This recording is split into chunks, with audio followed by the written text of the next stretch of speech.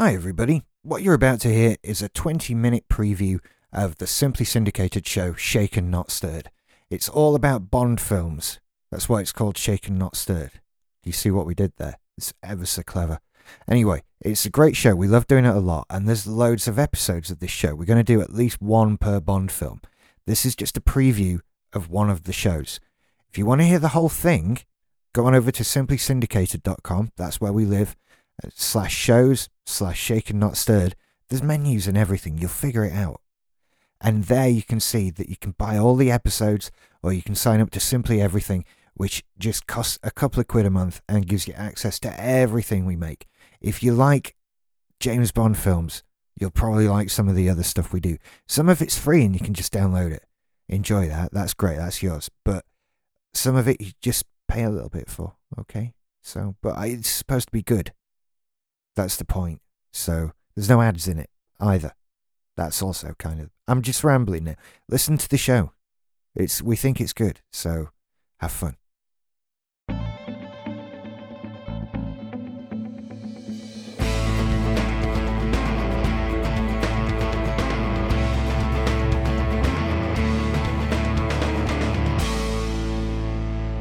Hello, welcome to Shaken Not Stirred. I'm Rich, he's Nick. Hello. Today is a glowing example of what we've put ourselves through for you people. Now, I grant you never asked us to, and it was kind of my idea in the first place, and, this was going to happen, but it doesn't make it any easier. Holy shit, this film has a 6.8 on IMDb. Don't even lie. I'm not lying. Are you sure? Why would I make up a number like 6.8? It's right there. All right, what was before this? Hang on. It was... The last one You Only Live Twice. Yeah. Right? What's that got? I'm looking now. It has... Come on. 6.9. It's 0.1 better than on Her Majesty's Secret Service. Well, that's just not true. Well, you know what? I think... See, because... No, words, you can't Nick, explain words. it. You can't explain it. Basically, like, before I watched this film again, I actually thought I didn't hate it. Right. But then I watched it again. I went, no, I was completely wrong. I do hate this film. I don't think it's the worst one. By a long shot. Really? I still stand by the fact that the worst one is Moonraker. Yeah, okay, fine. But I never want to see this film again for the rest of my life now. No, I'm with you there. With you. Which film is it? Have we said it? On Her Majesty's Secret Service. I never need to see this film between now and my death. Whenever that may be. I'm done with it. There's no need to ever watch it. It was nominated for Golden Globe. Well, if that doesn't discredit the Golden Globes, I don't know what does. And it was nominated for... no one interesting. Just Golden Globe. Most promising newcomer, George Lazenby. Nominated, didn't win. Oh dear. Well, okay. I don't want to... I've been thinking, I know we've traditionally been sort of just going through the film bit by bit, and I don't think we can do that for this one. Okay. There's too many sort of things surrounding this. It's too shit a film, and it's 2.5 hours long. It's a long film, isn't it? It's an epic movie. It didn't really want to end. There were some elements I liked. I can say that for it, but a lot I didn't. Let's talk about George Lazenby first, because this is the first significant change to Bond, really. This is a new Bond, and we've never had this before. Now we don't care. There's new Bonds every other week, but this was the first time it had happened. Yeah. And George Lazenby is Australian? I believe. He is. He was born in Australia and moved to London in 1964. Right. So... He was a mechanic, a car salesman, a prestige car salesman, and a male model. He was. He's quite chiseled, isn't he? There's no getting past that. I kind of didn't have a problem with him as Bond. He was a bit too chipper in the beginning. I kind of see your point. There were some very chipper bits. I think he was going for the lighter side of Connery. Yeah, maybe.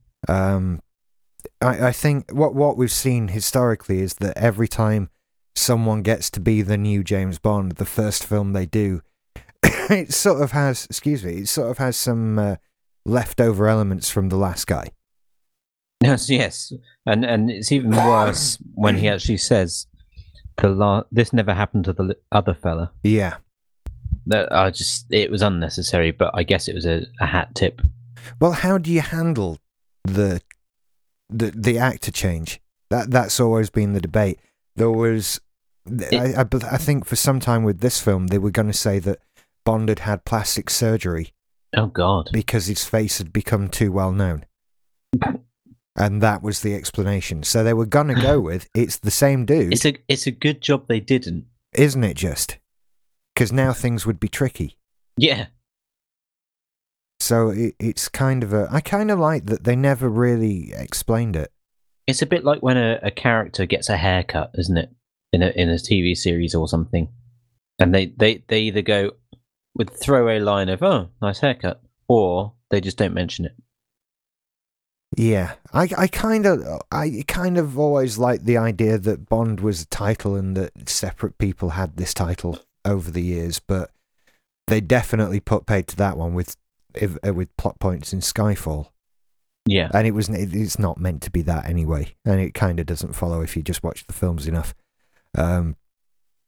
So we have a new guy, an Australian guy, a male model, never acted before kind of guy. He had been in one thing before this, right? Which was called General Hospital. It was a TV series. Isn't that an American soap? No, sorry, my mistake. He was in that in 1982, but the series started in 1963, so he hadn't done anything before this. Right, okay, I see. He's done much more than I would have imagined after this. I've never seen him in anything else. No, I was looking at that, and then I decided that actually I wouldn't have seen any of these. No, and he's not done anything I've watched since, I don't think. Oh, except Baywatch, maybe. Superboy in 1990. I think I used to watch that. Team Knight Rider. He's obviously friends with the Hoff. Do you think that might be the case? Not a massive actor, really. I didn't think he was bad. He wasn't. The problem is that the film was that bad that I couldn't like him. Oh yeah, I am with you on that. It wasn't bad because of George Lazenby. It was just really bad. Oh, I don't know. Do you think he made it worse? He didn't help. Like, you can have a good actor in a bad film, but he didn't really shine as a good actor. I don't think anyone would have shone as a good actor in that film. Imagine it with Sean Connery in. Would it have been better? I don't think so. But then I don't think they would have made the changes that they did make if it had been Sean Connery. It would have been a totally different film. Yeah. I think they changed it just to sort of, because it was a new Bond, new era, new movie, they changed it to try and get away from the Connery-esque side of things. Yeah. I'm just trying to think of some of the changes. The opening credit sequence is very unique within the Bond universe. Very stylized. And certain elements of, like, the fight scenes, there were sound effects there. Yeah. And funny film tricks and special effects that you wouldn't expect to be there even now. The only comments I have about the title sequence, as you brought it up, were they used old footage in the titles again. Yeah. And pointy nipples ahoy. I've got on there. Pointy nipples ahoy. Yes. A lot of pointy nipples in the title sequence. I need to bring this film up on my computer so I can see it actually. Maybe that would be a better way of doing things. Bear with me. And I think we discussed this the other day, but I'll say it again. I think you said it last time. The ruffly shirt. All he wears is ruffly shirts in this. I couldn't stand the ruffly shirt. How was the ruffly shirt ever a good idea? It just looked terrible. Absolutely terrible. Oh gosh, I don't have this film on my computer. I'm going to have to go to Google Drive. I've got it, don't Sorry, worry. it's trying to launch Parallels now. Why is it doing that?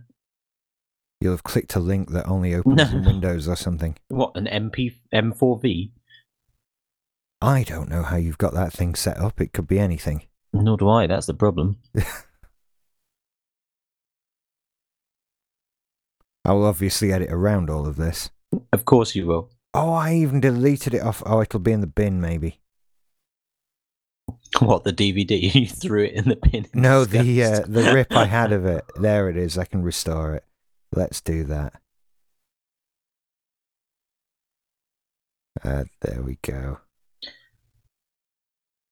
Oh, it's yes. 2 hours 15 minutes. It's not 2.5. It's 2 hours 15. It's not as it just feels like 3 days, really. Right. This film. Oh, bloody Google Drive won't play. It wants me to download it. I'll start that going. It shouldn't take too long, maybe. 2.1 gigabytes. This is actually going to take for the rest of my life, isn't it? Possibly. Hopefully we'll have finished by the time. Actually, we may well have done. Anyway, we'll carry on talking. Where were we up to? The opening credits, George Lazenby. Yeah, I don't think it was worse. It had all the usual tropes there of, Universal exports and walking into a trap in a hotel and so many traps bad woman. all over.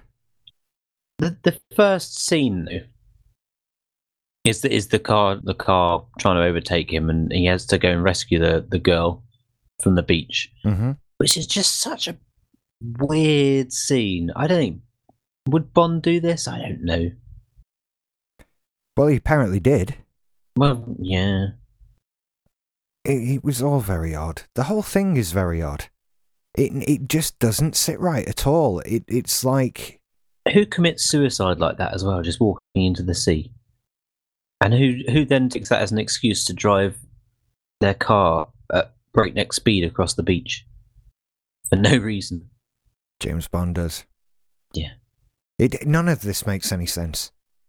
I'm totally bewildered. I'm having trouble because I'm kind of flabbergasted and uneasy with the whole thing. It doesn't feel like a James Bond film in the usual sense. No.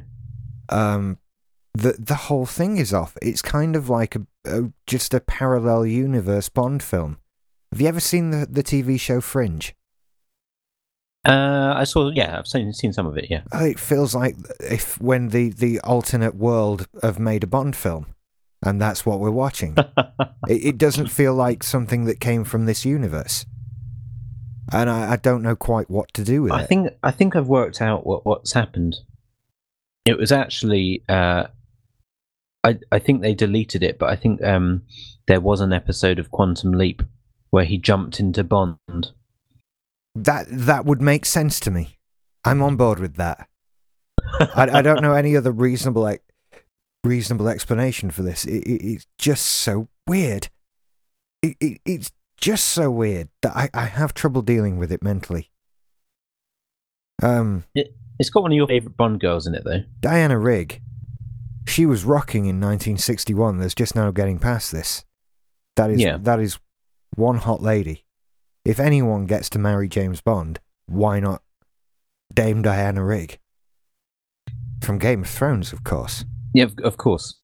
This is the movie that kind of breaks all the rules, isn't it? It's the movie where he falls in love. Yep. He gets married. He quits his job. And the girl dies? No, there's a lot of girls dying in films, isn't there? But this one was his wife, and he cries. He does. He cries at the end. What a shit moment to end a film on, by the way. Yeah, I know. Let's just skip to the end, because obviously, if you've not seen this one, you know that James Bond doesn't have a wife, so obviously when he gets married, she's gonna die. Who ends the film on that? I don't. But that is how the book ends, though. Then it's a stupid end for the book. Actually, didn't I read at some point that this is perhaps one of the more faithful book to film translations. I haven't read this one at all. I don't know anything about it. It's been so long since I did read it. I can't remember. Gosh, it says here he was 29 at the time of filming. Wow, really? He looks as old as my dad in this film. He certainly looks like he's in his 40s. There's just no way he looks 6 years younger than me right now. Wow. I'm truly stunned at that. Wow, people looked older in 1969, didn't they? Wow. Was that before, modern day medicine and stuff? It was before lots of stuff. Clearly, he was 29. Oh, that just makes this even weirder. In the Bizarro parallel universe, people start off really young, really old, and then get younger. It's the opposite way around. Right. Okay. That's what the 60s is it? Yeah. It's so weird. I'm just weirded out by the whole thing. Do I sound uneasy and sort of distraught? I am distraught. That's a good way of putting it. Yeah, maybe. I don't feel my usual comfortable self, I've got a couple of pages of notes here, but I'm looking at them going, none of it matters. What? None of this matters because basically he goes and stays in some sort of weird brainwashing thing in a mountain. He's really, really shit at being a spy. Yep. Blofeld's in charge, and he can't outrun a bobsleigh. Well, right, so hang on. Let's examine the problems with this more closely. First of all, that is Blofeld. Telly Savalas is Blofeld. Yeah. Leader of Spectre, all this. And Bond is in this house with him for ages. And why doesn't he just throttle him? Why doesn't he get recognised? Well, that's the problem. They've met before. Yeah, they have in You Only Live Twice. They meet in the volcano. But he doesn't recognise Bond. I don't know what to tell you. Actually, that is mentioned in the trivia. I have read something about that, and it was to do with, let's see. It's because he put on a pair of glasses. Apparently Connery was offered $1 million to do this film, but said no. I wonder how they got him back for the next one. Maybe they offered him $2 million. Yeah, much more money. George Lazenby was the youngest actor to portray James Bond. By, 10 years or more? 3 years. Oh. Connery first started at age 31. Right. But apart from that, it's almost 10 years, yeah. Adam West turned it down? That would have been spectacular. That would have been amazing. No, that's what was weird about it. I didn't notice until reading this trivia. That's what was weird about the opening sequence, is that where we see Bond come along and do the shooting the guy down the gun barrel thing, he drops to his knee. Yeah. It's the only version of the sequence where the blood goes down completely to erase Bond's image. It's little changes that just amount to a lot when added together. It just doesn't add up right. It all adds up to make it really weird. Although his firing the gun thing wasn't bad, I do think Roger Moore's is the worst. Because he can't... The thing with Roger Moore is, he can't really move. He never looks comfortable in his own body, I think.